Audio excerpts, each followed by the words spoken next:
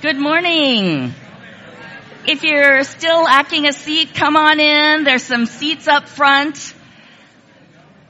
I'm Susan Van Riesen, and it's my privilege to be the lead pastor here at the Palo Alto Vineyard Church, and it's great to see all of your faces and to know that you are joining us online. So I hope you're doing well this morning, and I want to begin with a question. So by a quick show of hands, who here has played the game Two Truths and a Lie? How many of you? Okay, many of us. That's great. So if you're not familiar with this is a kind of an icebreaker game, a group game, where the goal of the game is you come up with 3 statements about yourself. 2 of them are true and 1 is a lie, and it's just a way for people to get to know each other, right? So, and you go around the room and someone shares your 3 statements and people guess which one is the lie. Now, a thing about this game is that it's not really fun if you make it completely obvious which statement is a lie and which statements are the truth. So, for example, if my 3 statements are, 1, I live in Palo Alto. 2, I am the mom of 3 kids. 3, Taylor Swift and I are best friends. Now, I want you to think about this for a moment. Some of you know me well, and some of you don't. No, I'm just kidding. This one is really obvious and kind of awkward and really not that fun. It's kind of obvious. So I suggest to you that if you're playing this game, the crazier and interesting and more outlandish the facts are, the harder it will be to tell which ones are true and which ones are false. And then it becomes more interesting and you kind of are intrigued by each other and you get to know each other and you mix it up and you throw people off. So, for example, another example, which might be a better set is number 1, my father was on the first Korean equestrian team to compete in the Olympics. Number 2, I was the first Asian American all-around cheerleading stunt champion in the state of Oregon. Number 3, my sister disappointed cellist Yo-Yo Ma by becoming a doctor. Okay, so those are kind of interesting, right? And just to keep you in that stage and that mode of curiosity and being intrigued, I'm not going to tell you the answer. And you'll have to see how well do you know me, or you can ask me afterwards. Okay, so here's my point. That in terms of this game, it's just much more fun and much more interesting if you have kind of crazy, audacious facts rather than just boring ones, right? I wish we had the time to play Two Truths and a Lie in our congregation or even somehow online, right? I wish we could turn to each other in little groups of 4 or 5 and say, let's play Two Truths and a Lie because it is a very interesting way to get to know you. But I will say that I am going to share 3 crazy, outlandish statements about Jesus in my sermon today in order to help you to get a sense of who Jesus said that he was. Now, I just have to note that I was practicing my sermon last night with one of my daughters, and at this point she interrupted me and said, Mom, are you going to embed a lie in your sermon? And I was like, no.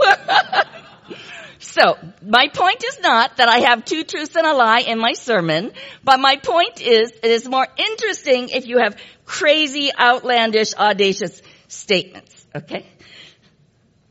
But first, before I jump into it, let me remind us all that today we are continuing, I think this is the 6th in our 7-week series called Explore God.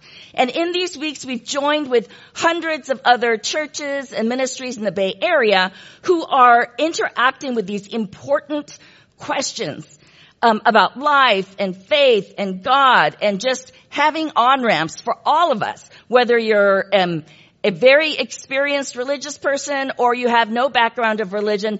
These are all questions that we wrestle with, that many people wrestle with. So today we are addressing the question, is Jesus God? Is Jesus God? And let me start with what does make sense for all of us today. Who here believes that Jesus was a real person who walked the earth many thousands of years ago?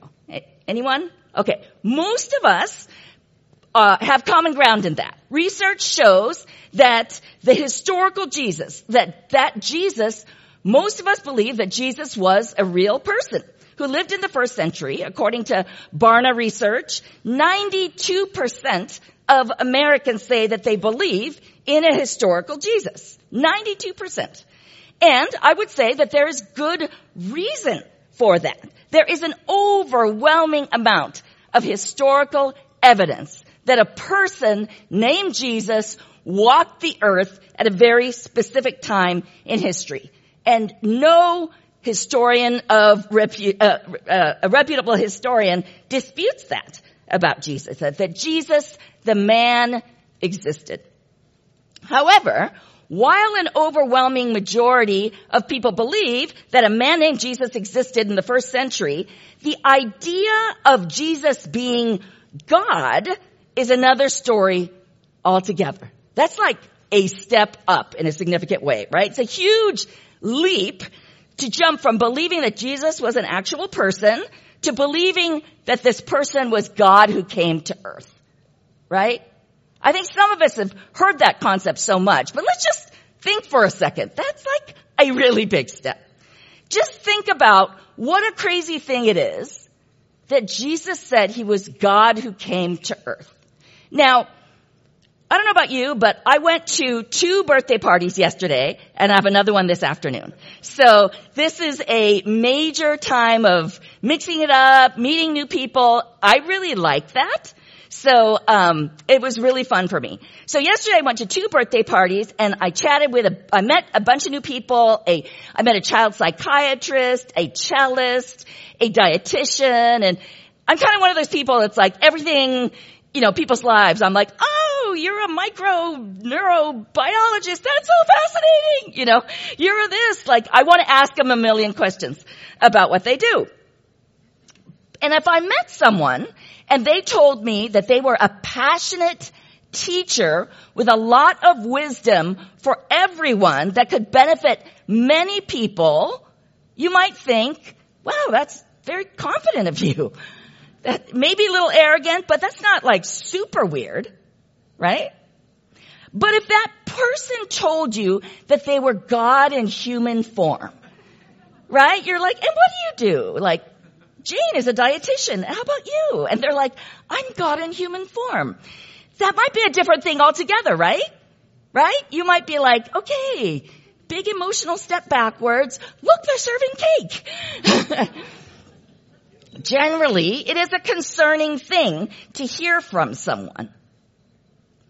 But the truly weird thing about Jesus is that he claimed to be God. A person who claimed to be God. And at this point in history, we look back and we can see that even stranger, a lot of people believed him. He claimed to be God, and we see that a lot of people believed him. I mean, how? Why? What does that even mean? And was this guy, Jesus, actually God? Well, let me start again where we have common ground, the historical Jesus. And let's take a look at what the historical Jesus had to say about himself. I suggest that we go find out what Jesus said about himself in the Bible.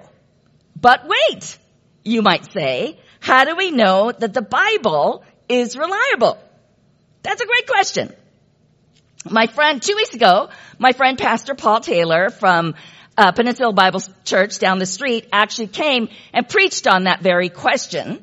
And if you're intrigued, or if that's a question that you have, I strongly encourage you to go to our YouTube page and watch that sermon. I found it really helpful. But today, let's go to the primary writings about Jesus, written by Jesus' friend and follower, John, the Apostle John. John was a witness, an eyewitness to Jesus' ministry, and he wrote about a time when Jesus was walking in a very specific time where Jesus is walking in the temple courts, and he's surrounded by Jewish religious leaders, and they are prodding him with loaded questions. And at one point, they ask him this question: how long will you keep us in suspense? If you are the Messiah, and Messiah means the one sent from God to save his people, tell us plainly. So Jesus is being surrounded by these people who are like, hey, if you're the Messiah, just let it out. Tell us. Now, to be clear, the Jewish leaders at the time did not like Jesus at all, right? Because Jesus did all sorts of annoying things like healing on the Sabbath and when people weren't supposed to be doing work. And they were jealous because people started following him and not their rules and their systems. So they wanted to dig up any dirt that they could about Jesus to bring him down. So here in the temple courts, they decided to try to trick Jesus into saying something awful, saying something unpopular, something crazy and disrespectful, like saying that he was God. Saying that he was the Messiah is tantamount to saying that he's God. So Jesus responded in this way. He says, I did tell you, but you did not believe. The works I do in my Father's name testify about me, but you do not believe because you are not my sheep. My sheep listen to my voice. I know them and they follow me. I give them eternal life. Now hold that thought there. I give them eternal life and they shall never perish. No one will snatch them out of my hand. My Father who has given them to me is greater than all. No one can snatch them out of my Father's hand. I and the Father are one. Did you catch that?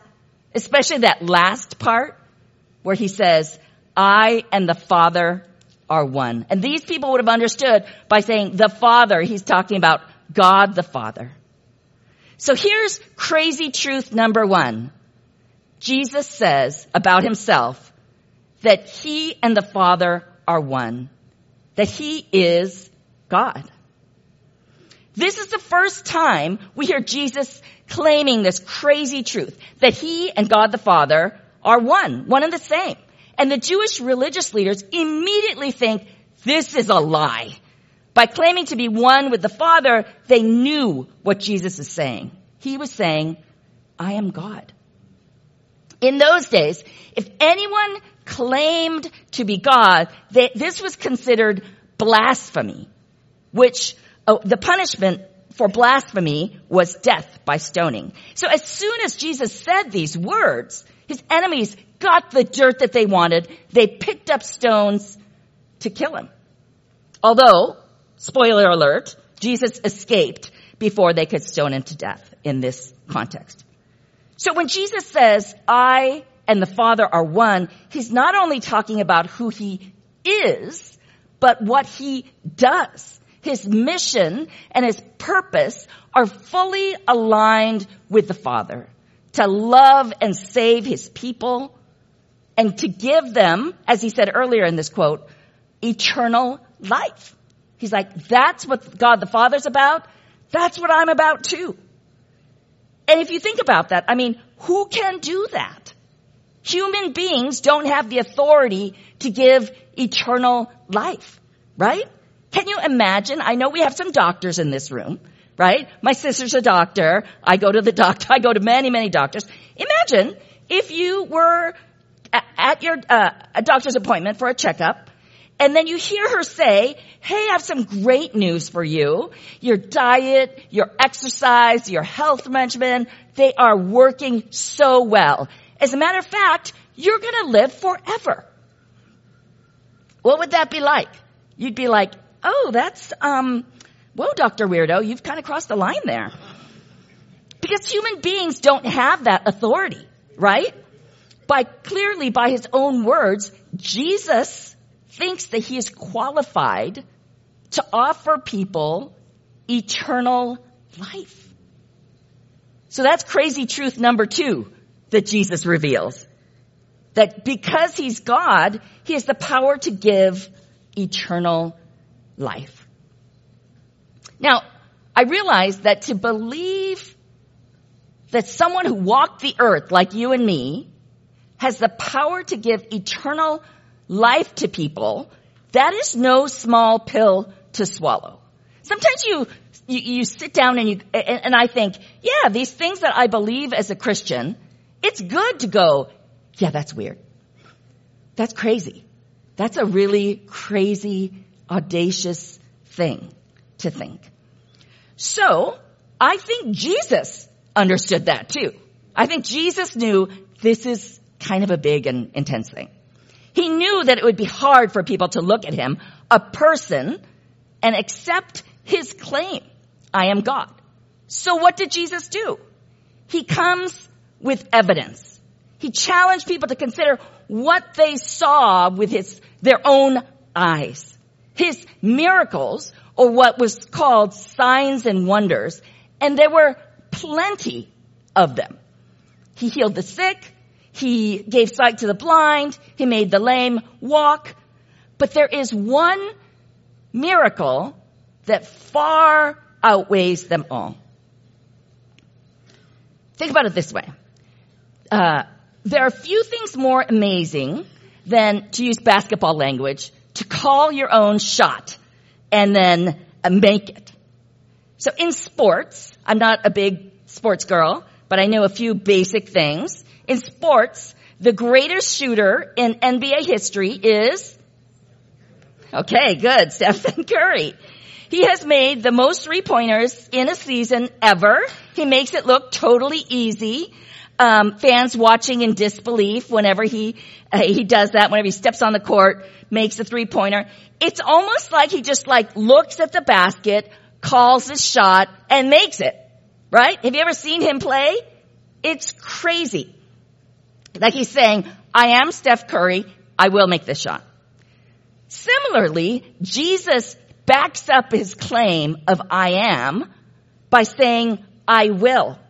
And it's the I will that sets him apart from every other person in this world, in the history of the world. Let me explain with another writing from John. There's another incident where Jesus is kicking people out of the temple for using it as a place to make money themselves. And can you imagine, what would it take for Jesus to kick people out of anywhere? Any context where Jesus is so upset, he's kicking people out of a place. It was quite a scene, and the Jewish people demanded that Jesus tell them by what authority he's doing this. And he answers with these words, destroy this temple and I will raise it again in 3 days. They replied, it has taken 46 years to build this temple and you're going to raise it in 3 days? Then John, the author of this, adds this clarifying comment. But the temple he had spoken of was his body. Okay, so the Jewish people are confused by this. They're like, why are you talking about the temple falling down and being raised? And what does that have to do with anything? But we see in the teachings of Jesus that Jesus is always using metaphors and similes when explaining something really deep and difficult. And John helped us by writing his interpretation that the temple that Jesus was referring to was a metaphor for his body. And there's a lot of historical depth for that image. John points out that when Jesus came back from the dead, his disciples recalled this conversation and finally understood that Jesus was pointing to his resurrection. He was saying, I am God, I will rise from the dead, and he does it. Because humans can't raise people from the dead, am I right? Only God can raise people from the dead. And this is the crazy, audacious statement about Jesus, number 3. That Jesus resurrected from the dead. Jesus resurrected from the dead. And the evidence, my friends, is vast. Historical accounts of this resurrection was written by many eyewitnesses. Matthew, the tax collector, was an eyewitness, believed Jesus. Mark got his information from Peter, who was an eyewitness, and he believed. Luke, a doctor and a historian, thoroughly researched this account and believed. And John, who we're talking about here, we're quoting, was an eyewitness, and he too believed. In 1 Corinthians 15:6, the Apostle Paul is writing to Corinth, and he describes a time where Jesus appeared to over 500 people following his resurrection. That he came back to life and over 500 people saw him with their own eyes. They were eyewitnesses. And this new movement off of what people saw, this church, exploded after Jesus' resurrection. People who believed took action. They believed it so much that they took action on it, and it just grew into a movement. The number of Jesus followers grew from just a handful to 6 million people by the year 300. So within just a few hundred people, 100 years, 10% of the world at that time were believers in Jesus. And the main message that they believed in wasn't, yeah, he was a good teacher, which some people believe now. And it wasn't, yeah, he was a really good friend, which some of us are tempted to think that's all it is. But they believed that he died and rose from the dead. That's why all these people got so excited. They believed that the guy died and rose from the dead. Isn't that crazy? He's the one who said, I am and I will, and then he did. So Billy Graham, who's the evangelist and minister and a very influential Christian leader in the 20th century, said, there is more evidence that Jesus rose from the dead than there is that Julius Caesar ever lived or that Alexander the Great died at age 33. There's so much historical evidence. And there's a investigative journalist and former atheist named Lee Strobel. And he wrote this. I went to a psychologist friend and said that if 500 people claimed to see Jesus after he died, it was just a hallucination. That's what he thought when he was an atheist. But the psychologist said, hallucinations are an individual event. If 500 people have the same hallucination, then that's a bigger miracle than the resurrection. But I want you to know that it's not just what Jesus did or who he was that makes him God.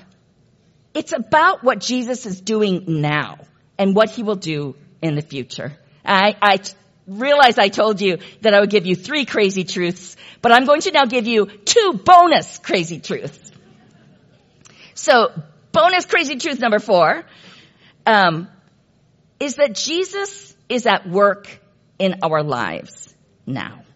And we understand that this is by his Holy Spirit, his presence, even after he died and rose again. So let me give you an example of what this means. Years ago, when I went to college, I was aware of the first 3 statements that Jesus made about himself, right? I grew up in a church, and I was aware that Jesus claimed to be God, that he said, I can give eternal life, and that he was resurrected from the dead. I was if you ask me, have you heard of this? Do you believe it? I'd be like, yeah. But I gotta say that my general mode was, yeah, okay, so what? Because when I went at that moment, I was like, right now, I need to make friends. I gotta go to classes. I need to choose a major. I need to figure out what I'm doing with my life, right? So thank you. That's great. Good for you. Rising from the dead. Awesome. But I'm a little preoccupied. But as I started studying the Bible, as I started making friends with and hanging out with and being influenced by other Christians, I started realizing, wait a minute. I think there's something happening in my life, in my mind, in my heart, that's drawing me toward this person, Jesus. I began to have this yearning for God, this interest, this curiosity. And it started as a little flicker, but then it began to grow. And I started being concerned about things that he was concerned about healing and about justice and about forgiving people who had hurt me. And I started caring more about those things. And I started thinking about what I wanted to do with my life. And I started thinking about maybe that there was something that I was made for by a creator that I might want to become, rather than just winning the accomplishment game, which was more the mode that I was in before. And I began to wonder, whoa, what is going on with me? What is going on? This is different. And a friend who knew what was going on with me, who I talked to, said, you know what's going on? Jesus is in your life. He's like in your life, present, alive, active, doing something in your life, and then the life of the people group that you're in. He's actually in your life. And I became aware of this, and I couldn't deny it, and I felt like, that's crazy, but good. It was better than anything that had ever come before. Bonus crazy truth number 5. Jesus will come again. He talked about it a lot. I Googled it, and there was a lot of times where Jesus is like, I'm coming back. I died. I'm resurrected. I'm going to the Father. I will make space for you. There will be a time, and no one will know exactly what time, but I am coming back.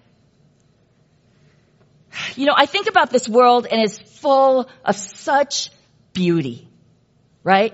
We went out to dinner last night, and at the table next to us was this little baby. And I couldn't even eat my food because I was like, that baby is so beautiful. It was such a sense of awe about just things that are beautiful in this world. Like mountains and science when it goes really well. And excellent Japanese food. I mean, there are things of awe in this world. Am I right? Things that just make you wonder. But this world is also full of horrendous, ridiculous misery and suffering. Like we think about what is going on in Israel and Palestine right now. It's just like, what?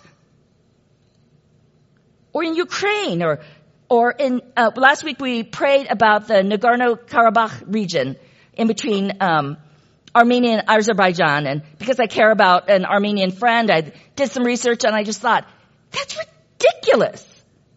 It's this seemingly unending cycle of injustice and violence and brutality. But here's the thing. Jesus said again and again that he would come back. And of that time, none of us would know. But when he does, he will bring about a new heaven and a new earth. And he will make all things new. And it's hard to believe because all things are not new at this time. It's written in the book of Revelation, he will wipe away every tear from their eyes, and death shall be no more. Neither shall there be mourning or crying or pain anymore, for the former things have passed away. And this is the crazy truth about Jesus, that he is our hope for the future of this world. And as believers, we don't just sit down then and go, okay, hope he comes soon. No, we are shaped by his values and what he promises to bring. And we are a part, as we pray every week, that we pray that our resources, our time and ourselves, that we would be a part of the goodness and the justice and the healing that he will fully bring at some point. But I gotta tell you that I can't place my hope in what you, the church, Christians are gonna do about the fallenness of this world. I gotta place my hope in the fact that Jesus himself will bring back rightfulness. And he promises to. This is also what it means that Jesus is God. Dr. Martin Luther King said something that is quoted by many people. He said that the arc of the moral universe bends toward justice. And I think that's something that brings encouragement and hope to many people. And I believe it's true. And I hold on to that. But I want us to know that Dr. King didn't say that just because that's how the moral universe is. He said that because of Jesus. Dr. King knew and understood and held on to the truth that there is an ultimate hope coming in who Jesus is. And that is why we can endure and work and try. As a pastor, I see people searching all the time, and I think that's great. It's so important that we're honest about our search, about our processes, about our questions, and about our doubts. And for some people, it's mostly an intellectual search. That some of us are skeptical, and we questioned what we were taught or once believed. And for others, it's a search because our friends, our families started asking questions of God, and we too become curious about that. And for others, it's because we're on a place in our life journey where other things are not working for us. And we realize, oh man, I need help. Could that be God? But I need a sign. I need you to come in and help me, encourage me. So we're all on journeys of spiritual questioning and doubt and growth and all of that. But the thing that binds us together is that at some point, we must all decide. And actually not just once. We must decide again and again. And we'll be asked, as Peter was in the gospel account of Matthew, who do you say that I am? Who do you say that I am? When Jesus walked the earth, he asked his best friends that question too. He asked Peter, who do you say that I am? And Peter said, you are the Messiah, the Son of the living God. So I ask us all today, whether you've answered that question before or never, who do you say that Jesus is? Who do you say that Jesus is? And if he is who he said he was, if Jesus is God, then will you follow him? Will you step closer to him? Will you embrace all of what he is and taught? Who do you say that Jesus is?